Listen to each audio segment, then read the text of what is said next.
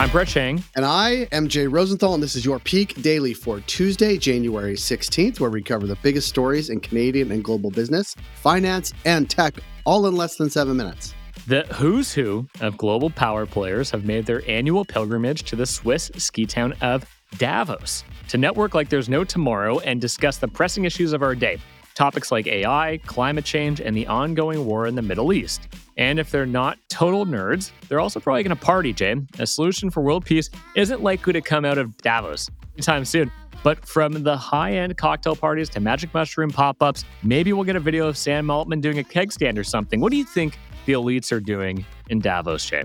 Ketamine. Oh, sorry. You didn't mean that. I think they're having a good time. I think this is like the ultimate elite junket. You know, it does seem kind of awesome. I would like to go. I think there is another junket that I would prefer to go over this. Okay, let's hear it.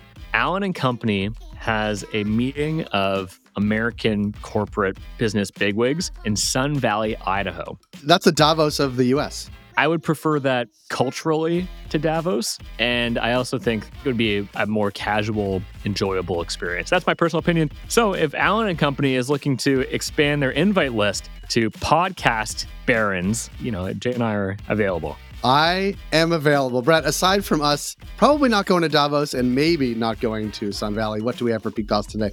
For our first story, can broke universities afford humanities? For our second story, Alberta tips its toe in the nuclear, and our big picture section.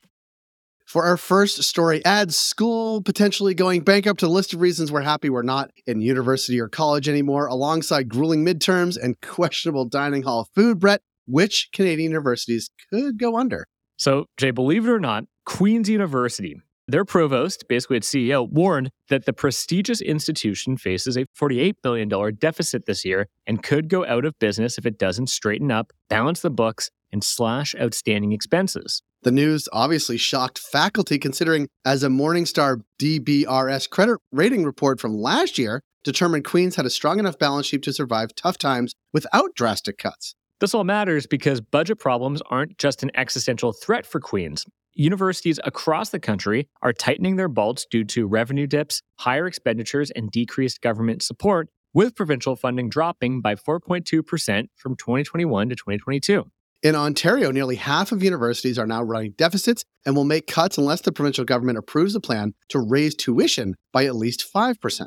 To make up for the difference, schools are racing to boost enrollments, particularly from international students who are charged much higher tuition than their domestic peers. Now here's what's next. Budget cuts, layoffs, and potentially the closure of entire departments. As STEM and business programs draw in more students and more cash, the humanities could get the axe. Between 2012 and 2022, enrollments in these programs had dropped by nearly a third.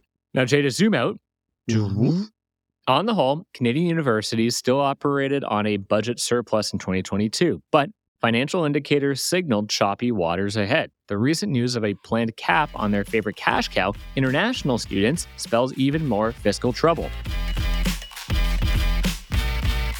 For our second story, new year, new power source, Alberta is dabbling in nuclear power. Here's what's happening, Brett. In a deal that could produce Alberta's first nuclear power reactor, power producer Capital Power is partnering with Ontario Power Generation to explore building small nuclear reactors, SMRs, in the Western Province, according to the Globe and Mail. Ontario Power Generation, a crown corporation that operates 10 nuclear plants in Ontario, is aiming to have an operational SMR in Alberta built by 2035. And it matters because after years of the province expressing interest, the partnership marks Alberta's entry into nuclear power, an energy solution that more provinces, including Ontario, Saskatchewan, and New Brunswick, have also been increasingly willing to pursue.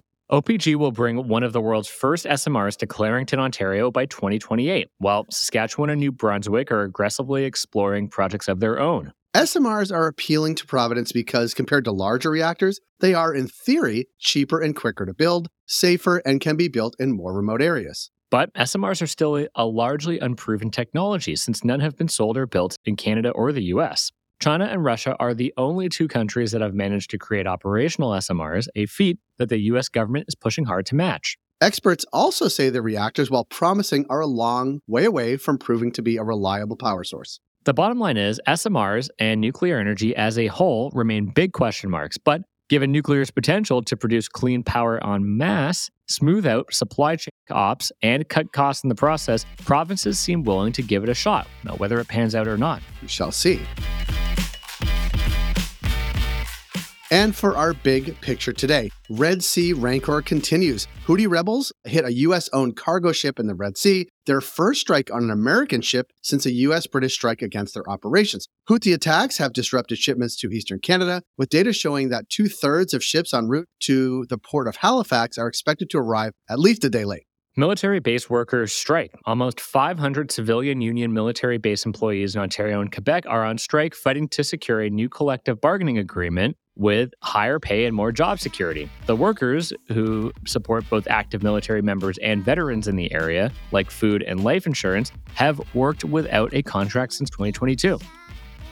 Peak Pals, thanks for making us the most listened to business news podcast in Canada. If you got a second, why not follow this podcast on your app of choice and leave us a review?